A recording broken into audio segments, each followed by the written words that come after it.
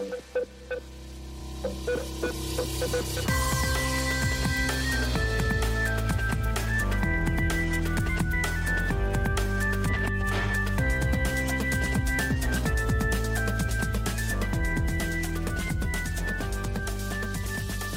back to Burn the Haystack with Josh and Jesse.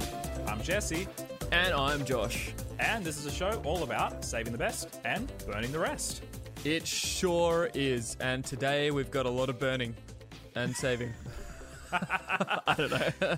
Yeah, no, I mean, that's our goal every single episode, but I definitely think today is going to be a day of burning. That doesn't sound right. I don't know. Sounds weird. Sounds weird. We shouldn't have said that, but let's keep it. We're going to be continuing our series on essentially looking at grace in the Old Testament, which sounds contradictory to some people.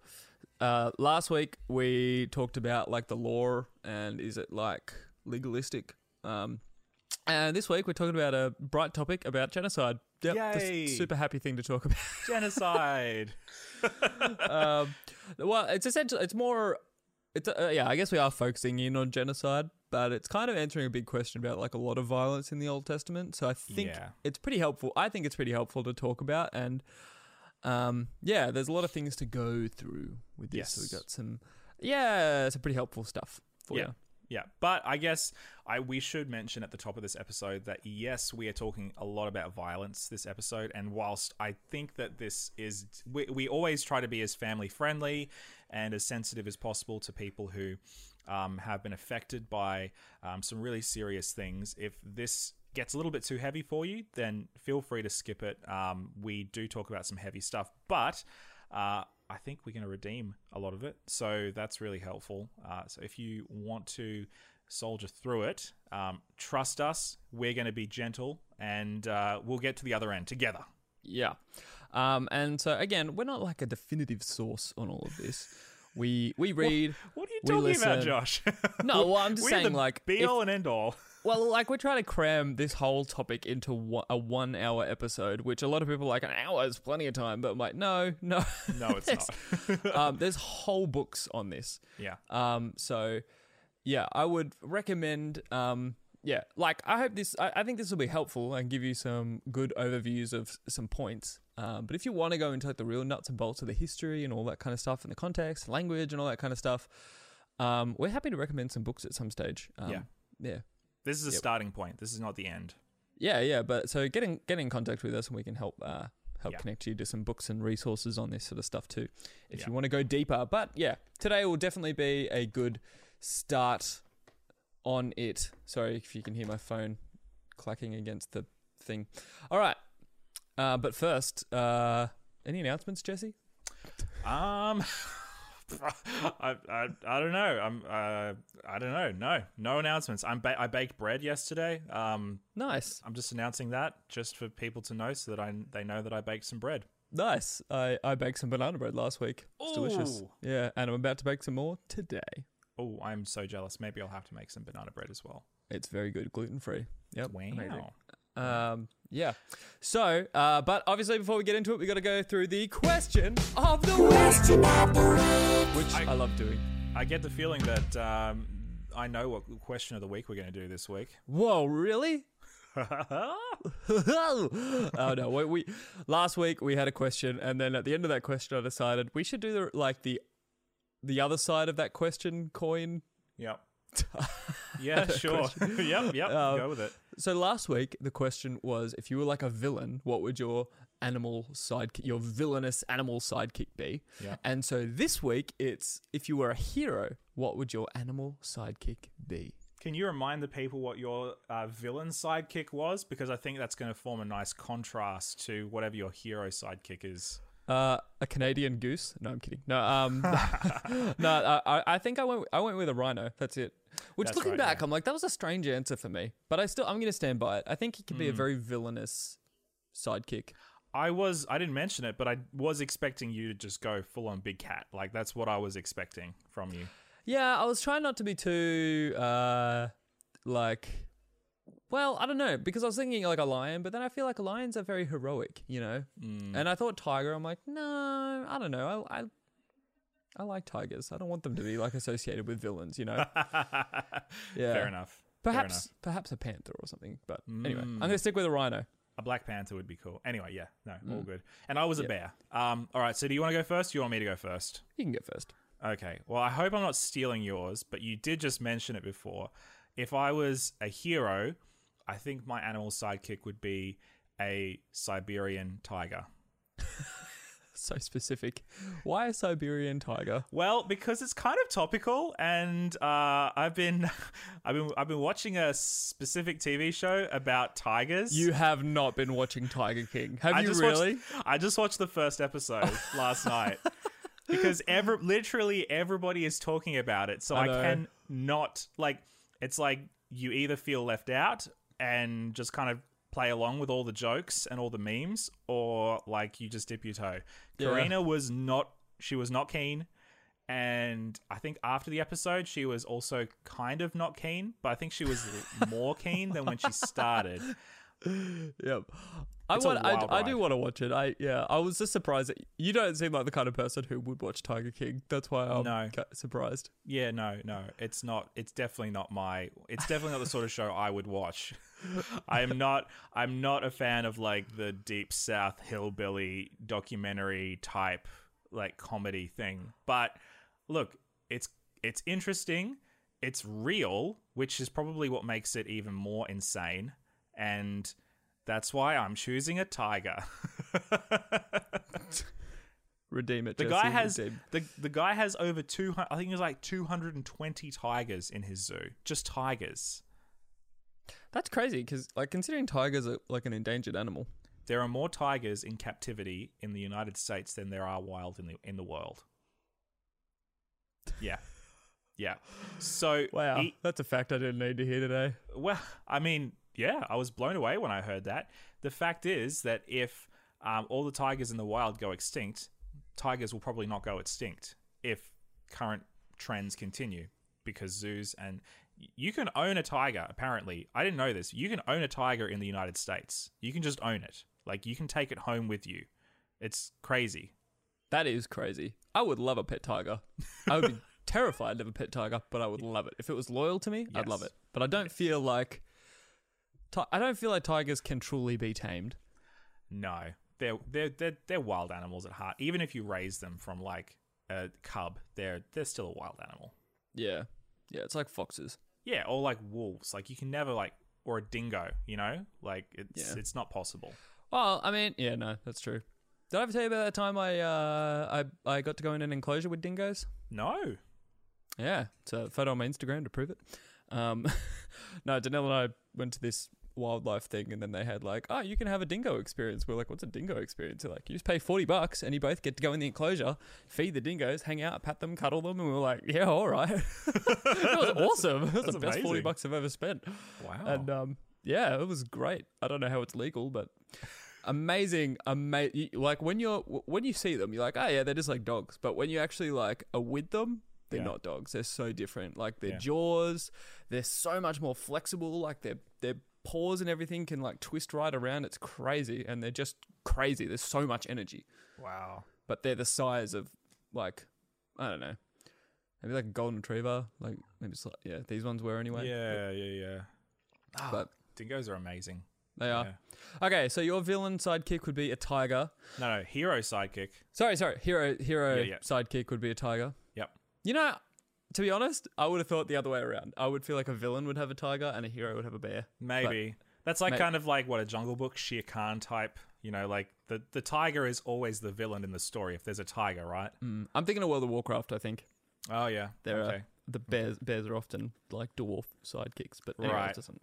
But is Alliance really the good guys? That's another discussion. All right, that's its own podcast. Okay. All right. Mine, you know what? I can't get away from it. I think it's a wolf. Mm-hmm. You know, like a dire wolf kind of thing. I can't get away from the thought of them being like a great hero animal companion. Yeah. You know? Like I would think a lion, but lions, they just feel like if you're like the king or something, you know? Like but I wouldn't be, I'm just a general hero. So that would just be like, it'd have to be a wolf. They can smell. I mean, if you can get a really big one too, then you could even ride it, but that would have to be a really big wolf. Yeah, no, that's cool. What do you think? Okay, what do you think? Like, extra question. I'm asking the question this time. Okay, it's a question on top of the question. Okay. Well, you're just playing that reverse card. Yeah, bro. Okay. If you were like a fantasy character, like a fantasy hero, what do you think the ideal hero matching would be to your wolf? Like, what archetype would fit best? I'm not sure what you mean. Can you answer for it, and then I'll... Okay, so like, for instance, a tiger. Like, if I was a fantasy hero, let's say I was playing World of Warcraft, maybe like a troll druid. Is that a possible combo? Yep. You could be a troll druid. Like, you know, it's jungle, you know, it's connected to nature sort of thing. So a tiger would be like an ideal companion to a troll druid. Okay.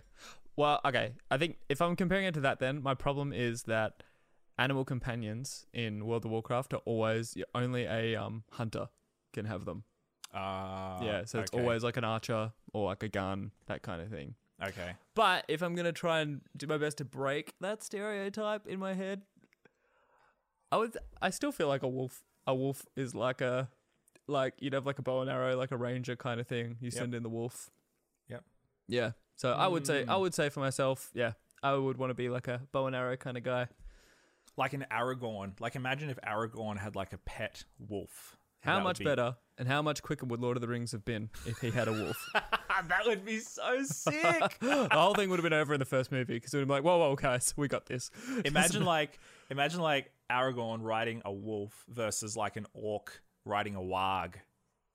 A warg, those like hyena things? Yeah, I would say a warg is like a combination between like a wolf and a hyena. Yeah. Kind of like... That would be pretty... But like a big wolf, like a massive... Oh, goodness. Yeah. A one that he can ride, yeah. Yeah. Because like a warg is like to a wolf what an orc is to an elf. Because in the Lord of the Rings, orcs are actually... used to be elves. That's what they are derived from. So it's like... So a warg is like a mutated wolf sort of thing. Huh. And huge. I want to talk more about Lord of the Rings lore, but we'll do that. We'll do that at the end of the episode after the because I'm interested in this. We'll come back to it. We'll do this this will be post. So the episode might look long, but that'll be because the post discussion will be long. Okay. All right. Sounds good. All right. Let's get into the other topic for today. The genocide. The fun genocide topic that we're really excited to get into. Yeah, it's just a weird thing to talk about. But okay, I just got to get out of that and just say it's going to be really helpful for people. Just do it, Josh. Just do it. Okay. Just suck it up. So, all right. So here's the big problem, right? So a lot of people, and this is what we talked about last week, they see the God of the Old Testament as violent, very different to the God of the New Testament. And I think seeing something like a genocide in Canaan, which we read about in Joshua, does not help the situation at all. Yeah. Especially for our culture, because we're just like, what? How could like a good, just God do that? Yeah. How could he command his people to do that? Is he condoning genocide? Like, that's crazy. And yeah, so for us, I think, yeah, I don't know, like and we mentioned this last week too. We don't live, at least in our part of the world, we don't live in as violent a culture as back then. I know there are still very violent parts of the world today, and I'm not denying that. I'm just saying the part of the world where we live and where our perspective of this is coming from, and the place where I think I get this objection the most is from people in the same sort of country as me. Yes. So, like in these days, growing up and having people around you die, seems really common. Whereas for me, and for our culture, it's not that common to have people close to you die until like later in life, kind of thing. It's just not as common.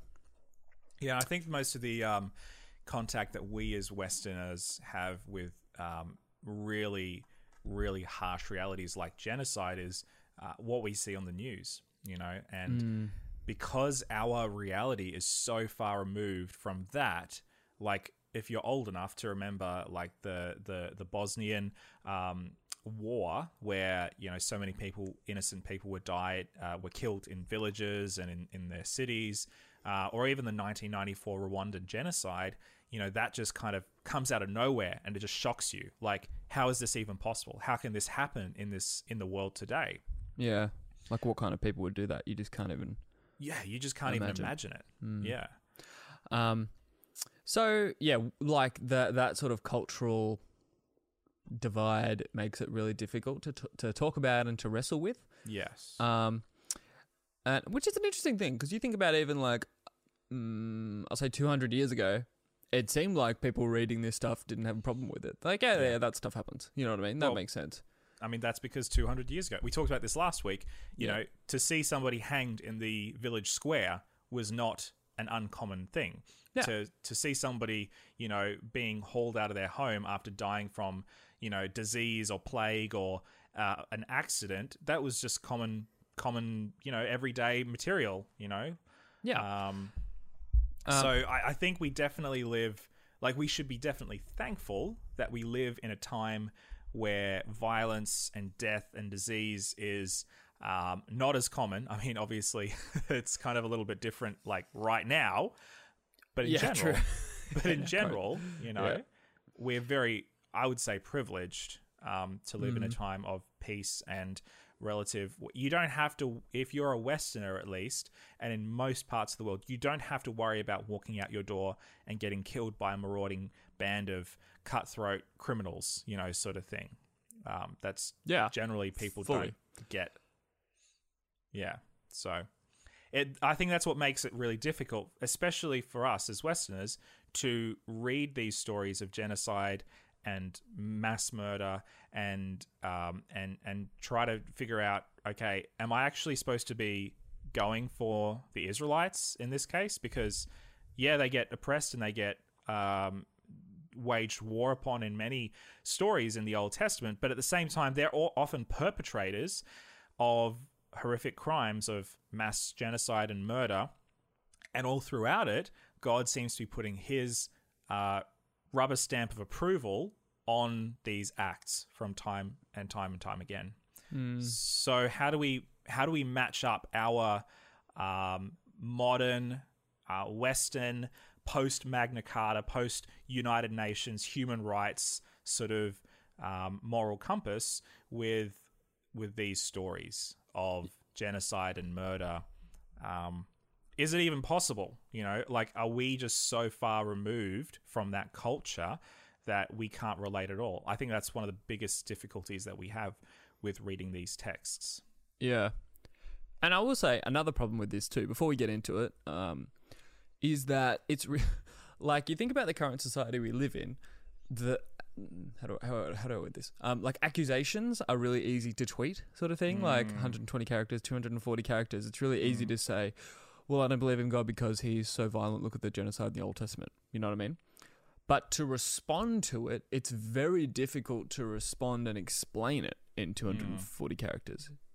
Yes. Like, it's very difficult to like give a quick, easy explanation to this question, because there's so many nuances, so many language things, so many like history you've got to unpack. It's very hard to give a satisfying answer to somebody in the current way that we talk about this. Like, even just the other day, so for those of you interested, I've been like doing some stuff on TikTok lately, right?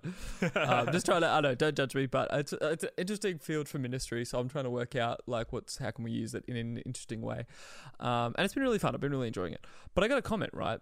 And guys, I did this thing about how to read the Bible every day, like how to get into those habits. And this guy commented back, and he's just like, I've got an easy way. Just don't read the Bible because it's full of bad history. And you just, And I'm like, oh, okay. So I started writing out a response, and the character limit just kept getting me. I couldn't word a proper response to him within the character limit. It was impossible, because you have to give an example, and then you have to share how that, and I'd have to write like 3 or 4 comments to just give one example, because the character limits are so short.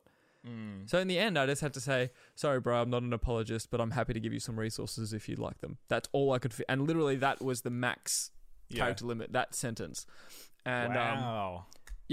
And so I mean, he never responded. So I'm like, oh, well, that's fine. But I'd still be happy to like link them stuff if they wanted. But you know what I mean? That kind of thing. Yeah. So that's the kind of society we live in. And that's why I think online, that's why I see a lot of accusations against God, and the defenses are always look kind of mediocre. But if you read a blog or listen to like something long form or read a book, the defenses are quite good. Yeah, yeah. But I think we are transitioning. I think in a way, like, I think the last 3-4 years, we are transitioning from a tweetable way of gathering and distributing information to a more nuanced, long form way of like digesting content. Because I think that for the longest time, I think we've talked about this before, but I think for the longest time, like news outlets, radio, television, etc., has been condensing information to the sharpest, snappiest, quickest bite size, because, you know, advertising space is really cutthroat and airtime is really small. But now with the rise of independent media, like what we're doing right now, is allowing people to actually digest information, more long-form information. I think people are actually starting to want that, rather than like, what does the Reddit article say? What can I read from the headline? And I'm just going to make a comment right now. Like, people still do that, but I think more and more we are moving to a place where people are wanting deep analysis, which I think is good, but I don't think everybody's coming on board with that. But I think we are moving there slowly. I think so. But there are also like blogs declining in popularity. Yeah. Podcasts are rising in popularity. So I don't know, there's a little bit of both there. It's an interesting time, and like even like TikTok is rising in popularity, and the limit on those videos is 1 minute. But the ones that are under 30 seconds perform best. So interesting, like, I don't know. Yeah. Yeah, it's something, I guess, but that's a side point, I guess. So I think that's the tensions we're wrestling with here in our modern society are really in those two sort of things. Yes. So in this podcast, we've got basically 4 main points that we're going to go through. Should I give them the roadmap now? I'll give you the roadmap now. Yeah, go for and it. Then we'll so first we're going to look at like who the Canaanites were, because that will help you to see why God might have said this. We're also going to give you a look at like God actually working with the Canaanite people behind the scenes a little bit. Like some stuff that God was doing that a lot of people, it's like a little bit of a nuance in the story that a lot of people don't notice. Then we're going to look at the language that's been used. That it's sort of like this overly emotive language. And then we're going to look at Jesus, because that's where every good sermon finishes. You always land the plane with Jesus. That's how you do it. You land the plane with the gospel every time. So that's where we're going to land the plane. Amen, Pastor. Should we start with a little bit of context of where we are in the story of the Israelite people? Sure. All right. So we are basically doing a skip, hop, and a jump from God giving the law to the Israelites at Sinai. They're in the desert. They've just escaped from Egypt. They're wandering around, and they end up through a whole series of episodes of them basically letting down God and letting down themselves. They end up wandering for about 40 years, and basically an entire generation passes away, save for a handful of people. And after Moses dies, Joshua, his right-hand man, basically steps up and becomes the de facto leader of the Israelite people. And as the older generation has passed, a younger generation is here, and they are ready to rumble, and they are instructed by God to cross the Jordan River and to conquer this land that they've been promised for like the last 40 years. It's theirs for the taking, and they basically go from city to city, town to town, raising fortresses and cities and towns and killing people and taking over the land like a conquering nation does. Yeah, that's sounds pretty good. Yeah. I don't think I have anything to add to that. Yeah. Yeah. Okay, so, but you raised a good question, and that's the question that we're going to start with. These people that they're conquering, who were they? Yeah, so the Canaanites, interesting group of people, but if you actually read about them from the Old Testament, you you would definitely see some. I would actually argue bigger problems with the way they functioned as a people. They definitely had some really dark practices, and they, I don't know, like there was some really dodgy stuff going on across that nation. And I would actually argue that they were a threat to themselves and the nations around them. That's how I would argue it, and to Israel too, like God's people. And so you got to remember, like, God, part of what God is doing is He's also looking after Israel as His chosen people. I feel like there's a little bit of a nuance that you see through the Bible that He is actually working with other people around, but Israel seems to be the one that He's like working with the most. But anyway, we'll come back to that later. Yeah, for sure. Yeah, no, I think that's right. In fact, we see in Deuteronomy 9 verse 5, God actually gives a little bit of an insight to this to the Israelites. He says, and I'm reading from the New Living Translation, "It is not because you are so good or have such integrity that you are about to occupy their land. The Lord your God will drive these nations out ahead of you only because of their wickedness and to fulfill the oath He swore to your ancestors, Abraham, Isaac, and Jacob." So in other words, like, God isn't building up Israel and saying, hey, you guys are so good. He's actually saying, look, the wickedness of the people necessitates a hostile takeover, that they are actually a poison to themselves and to you. And we see this illustrated over and over again. You know, we see the Israelites getting close to some of these neighboring nations and ultimately becoming corrupted through them.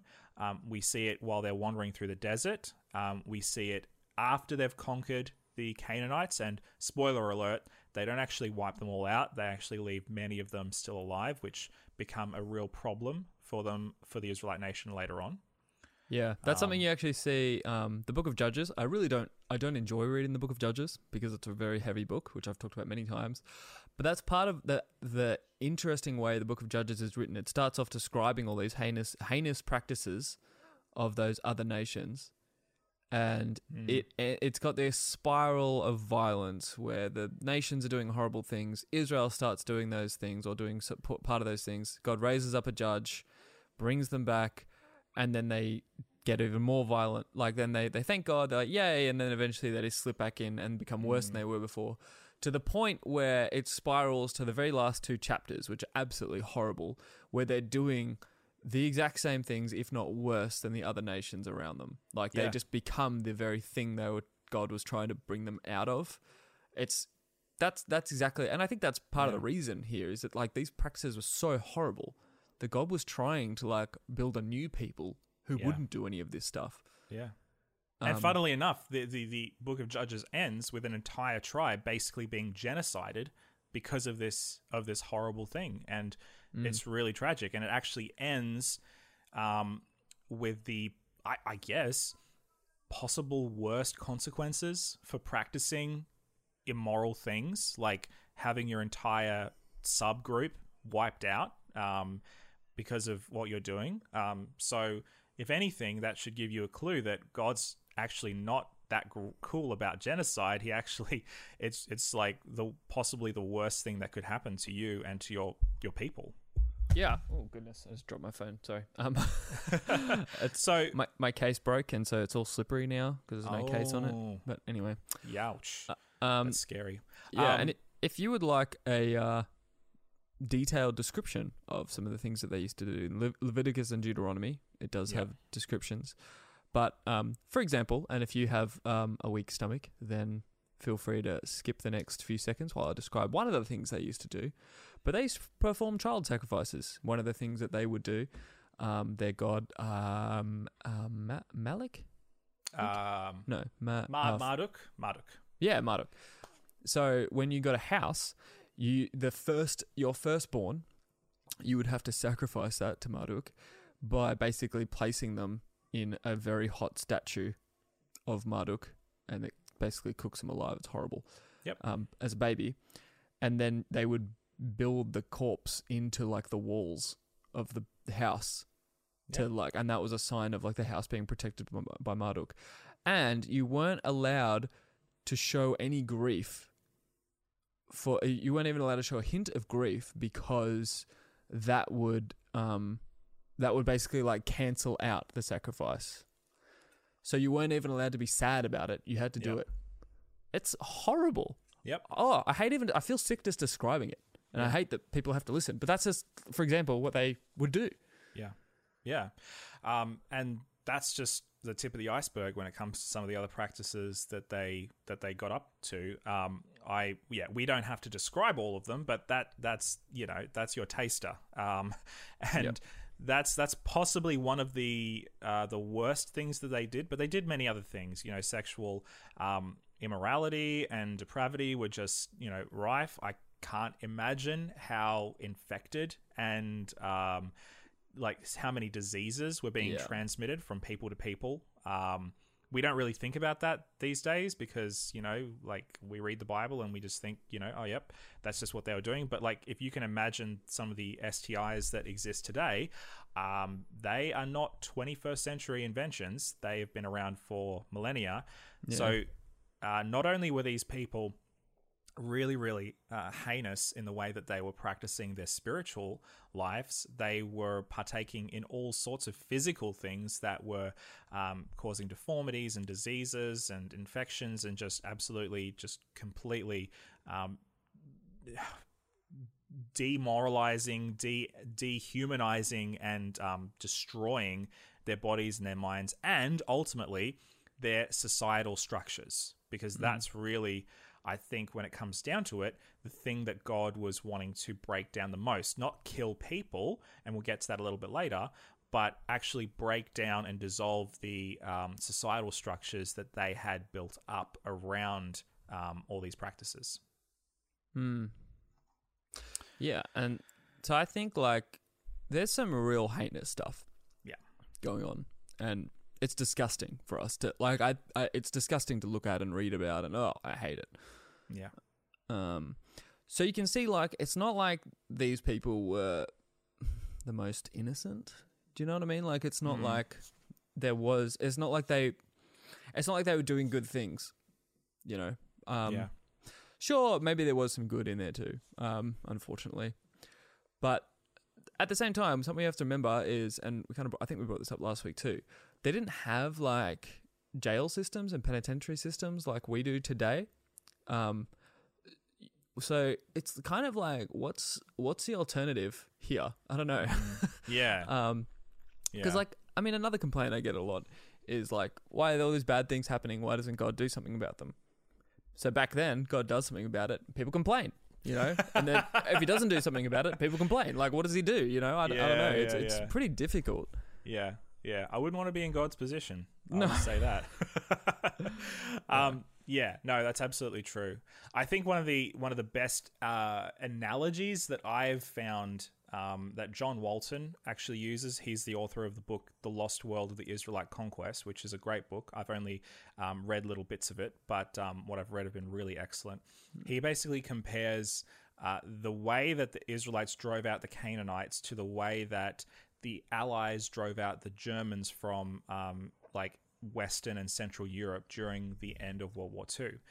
So the Allies landed on the beaches of Normandy, and they swept through France, and they swept through all these occupied nations, driving the Nazi forces back to Berlin. They didn't kill every single German that they encountered.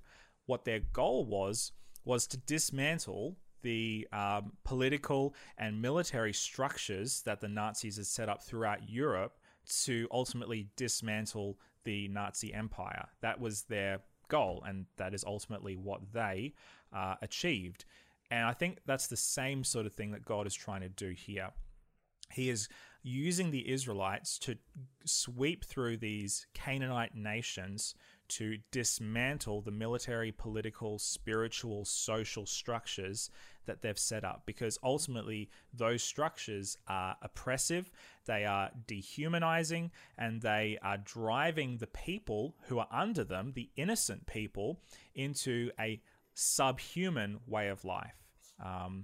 And ultimately, that's what God is doing. He's using the Israelites as liberators to liberate the people that are under this yoke of depravity and oppression to a better way of life. That's what God's ultimate plan is for the Israelites in general, that they would be a nation through which all other nations are blessed. And that's the thing, you look, and this is what we talked about last week too, like you look at the practices of Israel compared to the other nations, and they, like at the time, and everything they did was so wholesome and would actually be a blessing if people followed them. That's what God was pursuing. Yeah. So you can see why he had to dismantle these other nations in order for Israel to be that blessing. Which is hard. It's hard to read. It's hard to think about. But that's just, it's part of the consequence of like our sinful bent nature, we're like bent to that. And this is like a picture of what happens when we fully just give in to that almost. Yeah. Yeah. Should we take a quick break? Yeah, let's do it. Cool.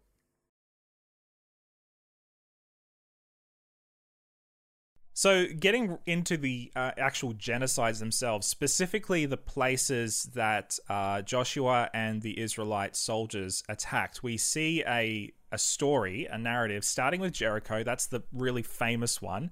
And there are other little towns like Ai, Eglon, and Debir, and many other little towns and cities that we see the Israelites attack. And a lot of the time when we read these, we read them like flipping the script, like we just talked about the Allies attacking the Nazis. Well, sometimes it feels like the Israelites are the Nazis on this blitzkrieg sort of warpath, just barreling through these cities and towns, wiping out little shop holders and women and children and people in fields, like absolutely just military massacre of civilians and innocents. But there's a book actually by Joshua Ryan Butler. It's called The Skeletons in God's Closet. And in his book, he points out something really quite interesting. He points out that the towns and cities that are named and mentioned, at least those, there may have been others, but at least the ones that are mentioned, they're all military strongholds. They're not civilian centers. So when I thought of Jericho when I was a kid, well, honestly, when I thought of Jericho when I was a kid, I thought of the VeggieTales version with the two peas, the two French peas on top, doing the parody of Monty Python and the Holy Grail.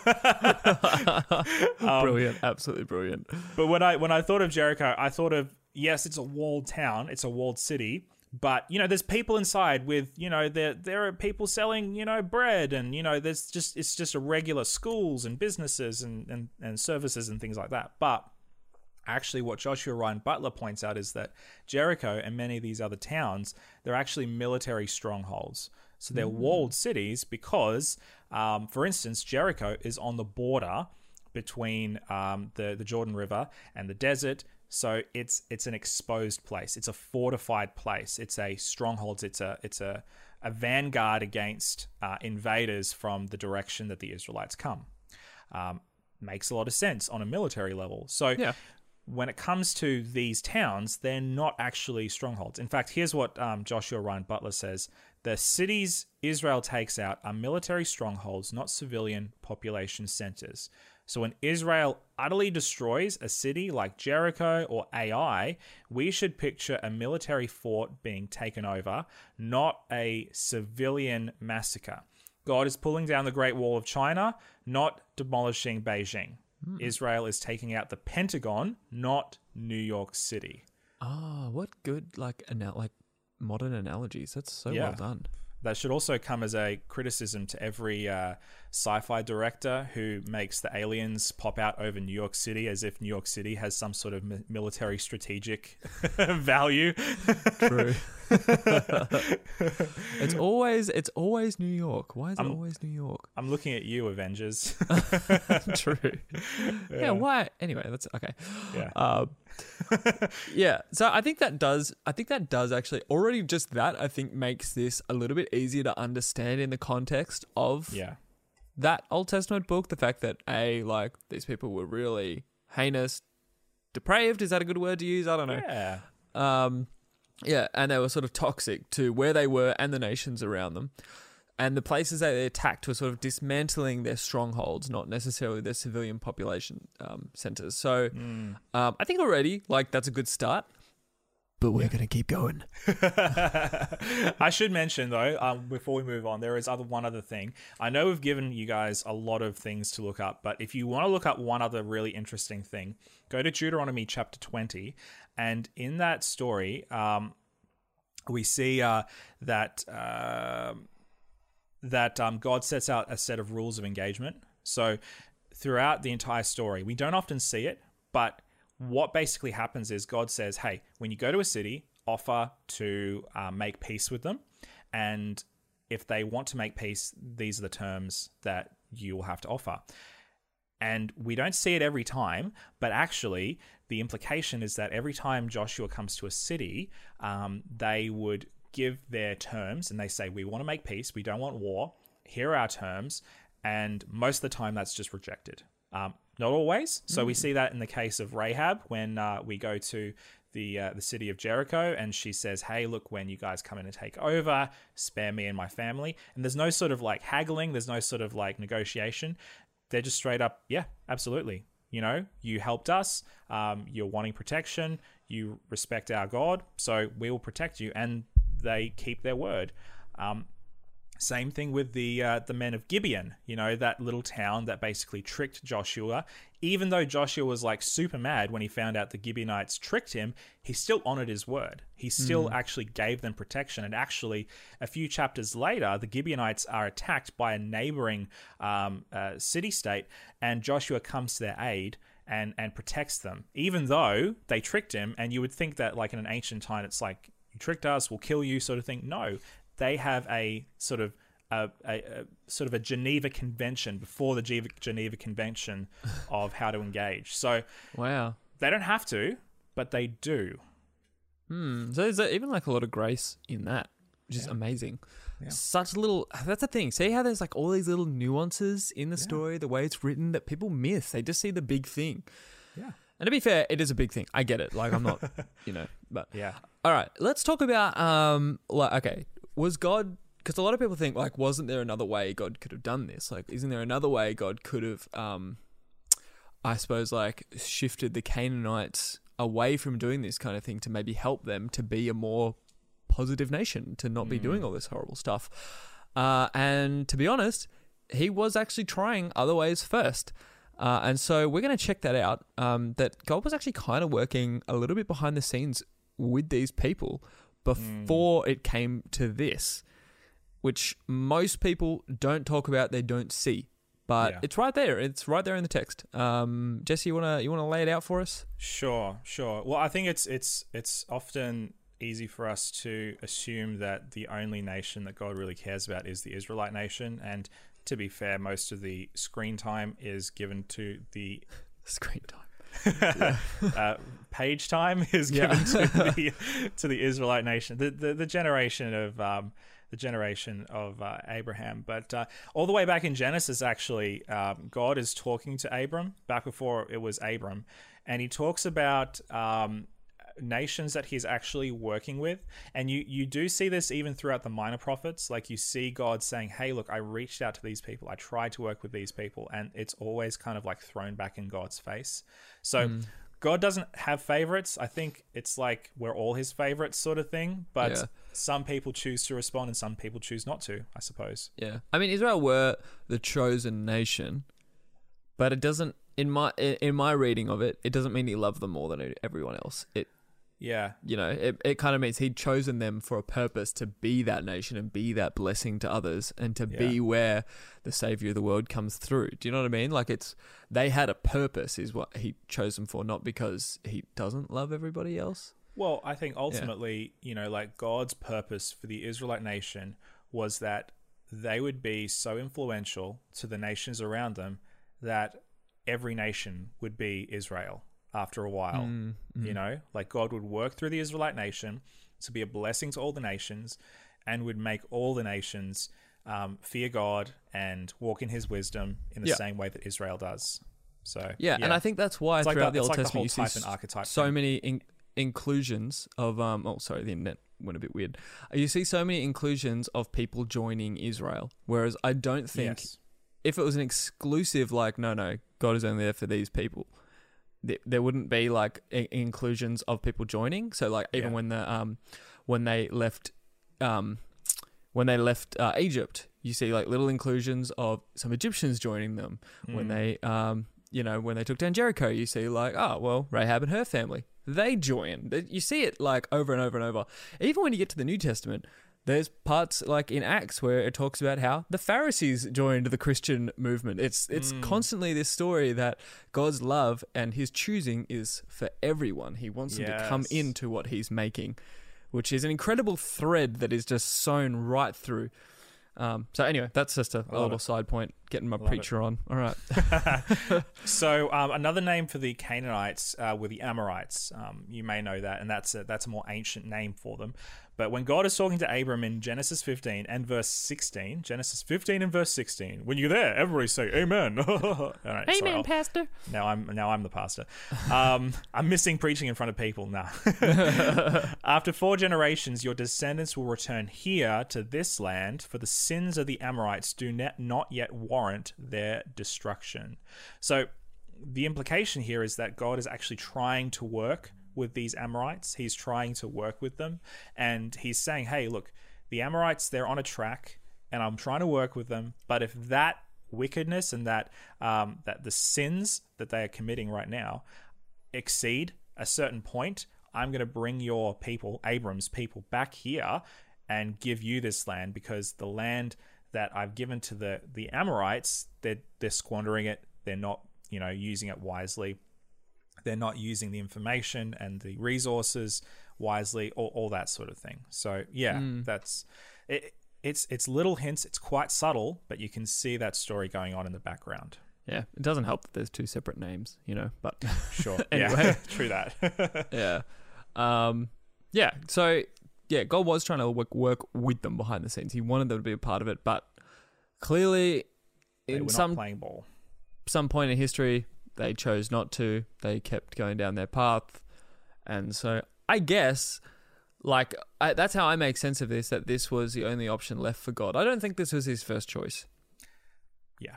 Well, I think it's clearly not his first choice. I don't think it was his second or third either. But I think this is the problem with the Bible. I know that sounds kind of controversial, but as much as we as Westerners, we have this very linear view of history of okay, these are the events that happened in sequence, and this is what led to this, and here are all the details. Ancient history does not care about our modern sensibilities. It does not care. Yeah, they write history differently than we do, and than we want even. Yeah. Even prior to the 20th, 19th century, 1900s. Even history back then was written differently, let alone to what we want now. Now we want a detailed of everything that happened minute by minute by multiple sources. That's just not how it worked back then. Yeah. So there's a lot of guesswork and educated assumptions that you have to make when you're reading stuff like this. And I know that kind of sounds dodgy, it's the Bible. We can't really do that because it's the Bible. But at the same time, it's not giving us everything. You have to make educated guesses, and you have to try and fill in the blanks tentatively, not holding on too tightly, because otherwise, what else are you gonna do? Yeah, and unfortunately, this is a part of the thing that people who are arguing against Christianity and that kind of thing, and they're arguing against this kind of thing, they'll be like, "Oh, you're just making stuff up to defend it." And you're like, "Well, I kind of have to." You know what I mean? I'm not making stuff up, but I kind of have to fill in the blanks. You're making me defend something that's thousands of years old and has limited historical resources on. It's kind of I don't know. Anyway, it's part of the problem as well. How our modern mindsets play so many issues into how we interpret the Bible and how we see God and all this. Anyway, that's endless problems we're dealing with. Not that we have all the answers, but we're working through it too. Yeah. Cool. So, sorry, just a little bit lost in our notes. Okay, there we go. Any other thoughts on God working behind the scenes with the Amorites/Canaanites? Are you good there? No, I think we're good there. We already touched on it a little bit towards the beginning, so I think we can move on because there's some other stuff that we probably should cover, because I think a lot of people, like, if you're listening to this and you're thinking, yeah, okay, sure, but like, what about the actual killing? Because there's like parts in this where it actually says, and then they killed everybody, and so what about that? Yeah. So one thing here with the language that's used, and a lot of people don't like to say this kind of thing when it comes to the Bible. But the Bible, you got to remember, it's written by language. It's written in a language that was used by people who were just like us, that's real people in real times, in real history. They had ways that they would say things that weren't necessarily 100% accurate to the actual events that actually happened. Yeah. Okay. I didn't want to say it like that, but okay. No, but that's just the fact of the matter. Yeah. Okay. So say I was watching a footy match. As in AFL, Australian Football League. What is that? I don't even know what that is. Geelong, my team, absolutely wrecks. I don't know. Who's your team, Jesse? GWS? The West Coast Tigers. Who are the West Coast Tigers? Isn't that the Perth team? Or is that the West Coast Eagles? Oh, Eagles. My bad. Okay. My bad. Sorry. Yeah, you're more of Fremantle? I don't know. Oh, yeah, Fremantle? Yeah, we can say Freo. Okay, sorry. Freo. So, all right, so it just comes out of me. All right. Geo versus Freo. All right, so say my team, they win and they double the score of Jesse's team, right?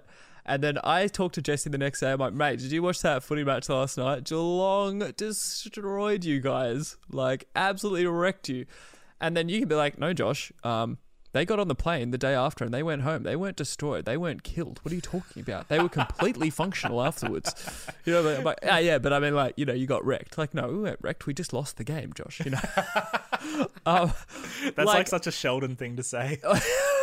It really is. But I mean, that's what I mean. Like, yeah. And I'm not saying the Bible is like deliberately lying about it. I'm just saying I feel like they use language to describe things in a way that goes like further than what actually happens in a way.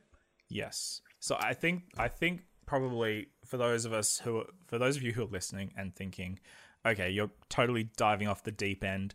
It's the Bible. It's got to be true. It's got to all be true. Otherwise, none of it's true. Yes, I used to think that way as well.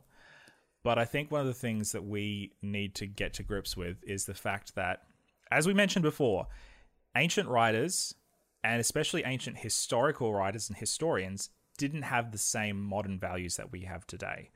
So today, we would have a very difficult time believing a story written about a true historical event that happened yesterday, let's say, if a bunch of the facts were incorrect. We would just throw it out. We could probably do a very deep, divergent side note into fake news and to all that sort of stuff, but that's a different story. The fact of the matter is, if a news article came out about something that happened yesterday, let's say or what happened today about Boris Johnson being admitted to hospital, right? Mm. If we were reading that and a bunch of the facts were just wrong and were proven to be wrong, you wouldn't have much faith in that journalistic entity. But when it came to ancient writers, the facts were often not as important or easily recorded as the story that the writer was trying to tell. When it came to ancient historians, they were telling the story of their nation. They were telling the story of their people. And so if the facts were kind of mediocre, or if the facts were not all easily gathered, or like you couldn't collate all of them as easily because they didn't have reporters on the ground, going live back to the studio. Yeah. Like, just things weren't as easy to gather. And especially if you believe that Joshua was written many, many hundreds of years later in a completely different setting, it's really difficult to be able to pinpoint, okay, this is exactly what happened. Yeah.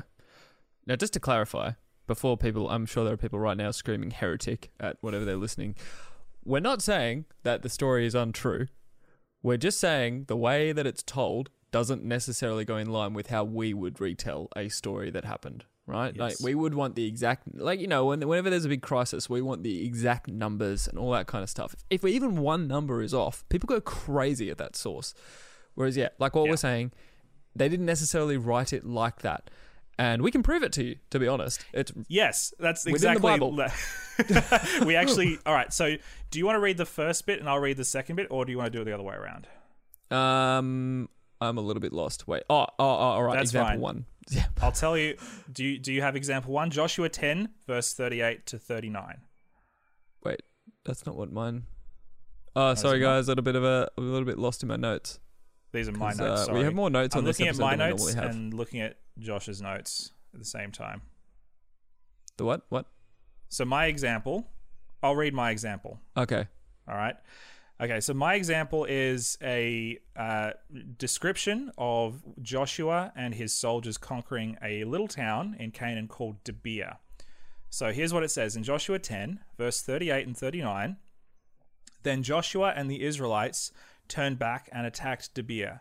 He captured the town, its king, and all of its surrounding villages. He completely destroyed everyone in it, leaving no survivors. He did to Debir and its king just what he had done to Hebron and to Libnah and its king. And then it goes on about all the other things that Joshua conquered out of that. Now, that seems pretty clear-cut to me. It seems that Joshua just completely destroyed everything that was in the town, and he killed everybody. Like, does that seem pretty clear to you, Josh? Yeah. All right. Yeah. All right. And then what? Do we go into Joshua 15, 13 to 15? Yes, please. Thank you. Okay, yeah. Sorry about that, everyone. Got a little bit lost. Okay. According to the commandment of the Lord, this is from the ESV, by the way. According to the commandment of the Lord to Joshua, he gave to Caleb, the son of Jephunneh. I always get these names wrong. A portion among the people of Judah, Kiriath Arba, that is Hebron. Arba was the father of Anak, and Caleb drove out from there the 3 sons of Anak, Sheshai, and Ahiman, and Talmai, the descendants of Anak. Man, this is killing me. All right. And he went up from there against the inhabitants of how did you say it? Debir. Debir. Now the name of Debir was formerly Kiriath Sefer. I could be totally mispronouncing it. I don't know. I don't know either. Yep. But that's not important. What is important is that, okay, so this is 5 chapters after we see Joshua completely destroying everybody in Debir. That's what the text said. It said that Joshua killed everybody in that town and all the villages around it. And yet, we see that in chapter 15, we don't know how long. It could have been a couple of months. It could have been a couple of years. We just don't know. Caleb then goes out to fight against the people living in Debir. But I thought they were all dead. I thought that you'd killed them all. So Yeah. which is it? Did you kill all of them or did you not? You know, is one of you lying? You know? Yeah. And I think it comes down to the language. Like, they're saying destroyed, but destroyed could mean just dismantled. It's not functional anymore. Yeah. You know what I mean? That's just how they talk about it, like the same way I would talk about a footy match kind of thing. Yeah. Which sounds crazy to compare this whole thing to the footy, but it's just it's just the best analogy I could come up with. No, it's good. No, it's good. I think that's a good analogy. But I think what is important here, it's the same way that a fan of Geelong would talk about a win if their side won. You know, like they would use the same language that we completely destroyed you, we completely wrecked you. It's that whole bravado thing of my side beat your side and we completely demoralized you, we completely ground you into the dirt, sort of thing. Like that's how sports fans talk when they are trying to lord it over their friends who go for some different side when their side is the winner. And I think that's what the writer of Joshua is trying to do here. He's trying to reinforce how successful and how superior Israel and the God of Israel is to the Canaanites and their forces and their gods. Yeah, absolutely. So, yeah, like that's, and so what we're actually saying is like not to is to like, you know, a lot of people would say, oh, well, okay, if the language isn't accurate, then how I would see it, then I don't really need to read it or pay attention to it. That's actually the opposite of what we're saying. You actually need to pay more attention to the little details, because otherwise you'd miss a detail like this. Like the name is repeated, but often we miss it because all these names seem so foreign to us. Yeah. So this is why we like to are telling people, hey, pay more attention as you read scripture. Look deeply at the language. Read it from a couple of different translations. Oh, shock and horror. There's no perfect translation, you know. But again, like things just don't necessarily translate into English and also into our modern language. So it's important to read and to pay close attention to details. And, you know, like that's how you pick up stuff like this. Yeah. Anyway, so it's hard to say this, but I think it has to be said, and that is that these ancient biblical writers are not putting the same pressure on you, the modern reader, that perhaps you thought they are. They're not expecting you to take every word literalistically, you know, taking like it had to happen that way. That's a really hard pill to swallow, and I know and I understand that a lot of people will not be able to do that, or will have a really hard time doing that, because then you start to wonder, well, what do I take literally and what don't I take literally? You know, that's, you know, I understand. I wouldn't expect you to accept that. But when it comes to things like these, a more careful, nuanced approach that doesn't expect everything to be taken literally, I think is the best approach. Yeah, it's taking it as truth. Yeah. Like, I don't know, that's an interesting thing. Maybe we should do an episode on that one day too. Yeah, that's maybe. a lot harder to cover. We'd probably need a specialist to come in on that one. Yeah. And look, there's a lot of different examples of this. We don't have time to go into any of these other examples, but there are a whole bunch of other examples that I've found of the same story told from two different sides, and each of them having valuable information to convey, but ultimately, unfortunately, when it comes down to it, a lot of what we read is biblical writers coming from a biased place, and that's just how things were back then. And I don't think that a heck of a lot has changed. I think we just have learned to hide it a lot better. Yeah, maybe. Yeah. Well, we're pretty much out of time, but we've got one last point, but it won't take too long. And let's remember, the Bible's pretty clear on the fact that Jesus is meant to be the ultimate revelation and the ultimate picture of who God actually is in the way that we can see God. We are supposed to be able to see God the most clearly through Jesus. And so when Jesus comes, how does he come? He doesn't come as a warlord. He doesn't come like Genghis Khan or Napoleon or something like that. He just comes to serve people, to heal people, to bring love and to teach, and he comes to very humble beginnings as well, born into not a particularly rich family, into a manger, all that kind of stuff. He's a carpenter for the first 30 years, all that kind of stuff. His ending picture is that he actually died for those that he loved. He laid down his life for his friends, for us. Yeah. So that everybody could be a part of this Israel, this nation that God wants to lift up, this kingdom of heaven that he's trying to build, these people who follow Jesus. That's the picture of God. And so when we look at this stuff in the Old Testament and we think, how is that God being just? How is that God being good? Well, okay, let's look at this through the lens of looking at Jesus and how he came. The big theological word there is to look at the Old Testament, Christoically, I think it is. Christologically. Okay, anyway. Or Christocentrically? I don't know, yeah. Someone should correct us on that. So, yeah, I mean, like, that's the picture of God to start with now for us. We are so blessed that we are on the other side of that we can see that picture of Jesus. And we can see that picture of God through Jesus. And so we can look at the rest of the story retrospectively through Jesus. That's the big picture here. And that's what's exciting. And that's what, we're so lucky where we are right now. We have no idea, but we really are. And so that's where I wanted to land the plane. Anything else to add to that, Jesse? Yeah, no, I think that's a good way to land it, that ultimately, Jesus' weapons of war, unlike Joshua and the Israelites, was love, and that Joshua, I think Joshua triumphed over the sin and darkness of the Canaanite Empire, despite having to use violence. But I think Jesus then he takes that and he inverts it, and he wins, he triumphs by being subject to violence. Joshua won his victories through the shedding of his enemy's blood, whereas Jesus won his victory ultimately through the shedding of his own blood. Preach. So good. So I don't think that... Yes! Wow, that wasn't even intentional. But hey, man, that's the gospel. That's the gospel.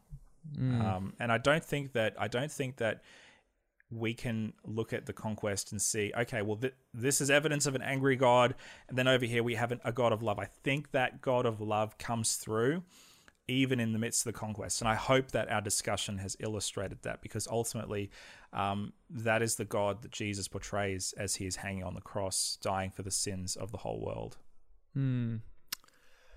Oh, so good. I love the gospel. Every time I hear it, man. So good. All right. So thank you guys. We'd love to hear your feedback on this episode. I'm sure there will be a lot of feedback on this episode. Thank you for listening. Sorry we've gone a bit longer than normal. But we just... we know this is a big thing, and if we need to keep talking about it, keep going into it, let us know. Let us know your questions, your thoughts, so we can help make content that's going to be beneficial to you guys. So the best place to find all things Burn the Haystack is, of course, burnthehaystack.org. Make sure you go there, check it out. It's got links to our social and even a way to directly contact us through the website. Absolutely. And you can listen to our latest episode on the front page of burnthehaystack.org, so you never miss a thing. Speaking of which, if you have not already subscribed to this podcast, please subscribe to it on whatever podcatching app that you find most useful. We are on basically everything that you can imagine. And if there is one thing that we are not on, let us know and we'll try and get onto it. But I'm pretty sure we are literally on every podcatching platform almost out there. Yep. I know Google has some troubles with us sometimes, but it seems to, because we're not in the US, but then it seems to fix itself. So it is a continual mystery to me how that works, and I do not understand it in the slightest. Like many things. Yeah. Mystery of the Bible. Yeah. And if you would like to help us out, you can do that by leaving us a rating or a review on your podcatching app of choice. If your podcatching app of choice does not have functionality, just head over to iTunes on Apple Podcasts, and I need to stop saying iTunes, but yeah, it's on Apple Podcasts, and leave us a review there. Helps us to get more exposure, get more listeners, and get the good word out there more. Absolutely. So good. Thank you, everybody. Stay awesome. We love you. That is Josh and Jesse out.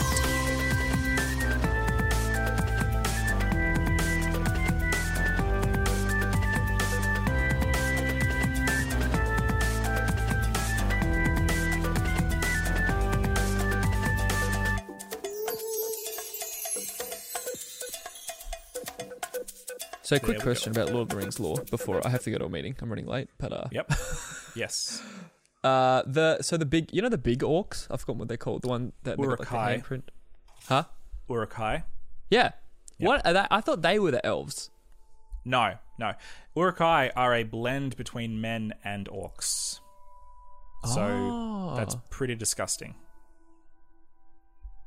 Is there like a... Okay, I don't want to know the story, but is there like a... I don't know. Is there lore behind how they came about? I don't know how they reproduce, but I think it was... So Saruman was the one who was responsible for creating the Uruk-hai. I think his idea was to... I think they're the Dunlendings. They're basically hill people that are like the enemies of the Rohirrim, the Rohan. Right, yeah. They live in Dunland. Rohan is like Aragorn, right? No, Rohan is the horse people, like the Celtic horse people. Oh, right. Yep. Yeah. So the Uruk-hai, I think, are like Saruman's idea was to blend the strength and the height of a man with the viciousness and the toughness of an orc. Hence why the Uruk-hai, And you can do it through like magic and all that kind of stuff. Yeah. So when you see it in the movies, like I don't think it, from memory, it's been a long time since I've read Lord of the Rings last, but from memory, I don't think it goes into detail about how it happens. But in the movie, you see the Uruk-hai being birthed basically from these slimy pods. Yeah. I thought so. Okay, I thought in the movie was that they were like an ancient orc or something, and he was pulling them out of the mud, like they were like, it's like they'd been preserved in there or something. Is what I thought when I watched it. No, that's how it painted it to me. Okay, yeah, no, but, I mean that I can see why you would think that. I think that he's just doing it. He's just playing with the gene pool and doing some mad scientist sort of experiments, sort of thing. Oh, okay, interesting. Yeah, I don't think it gives that picture in the movie.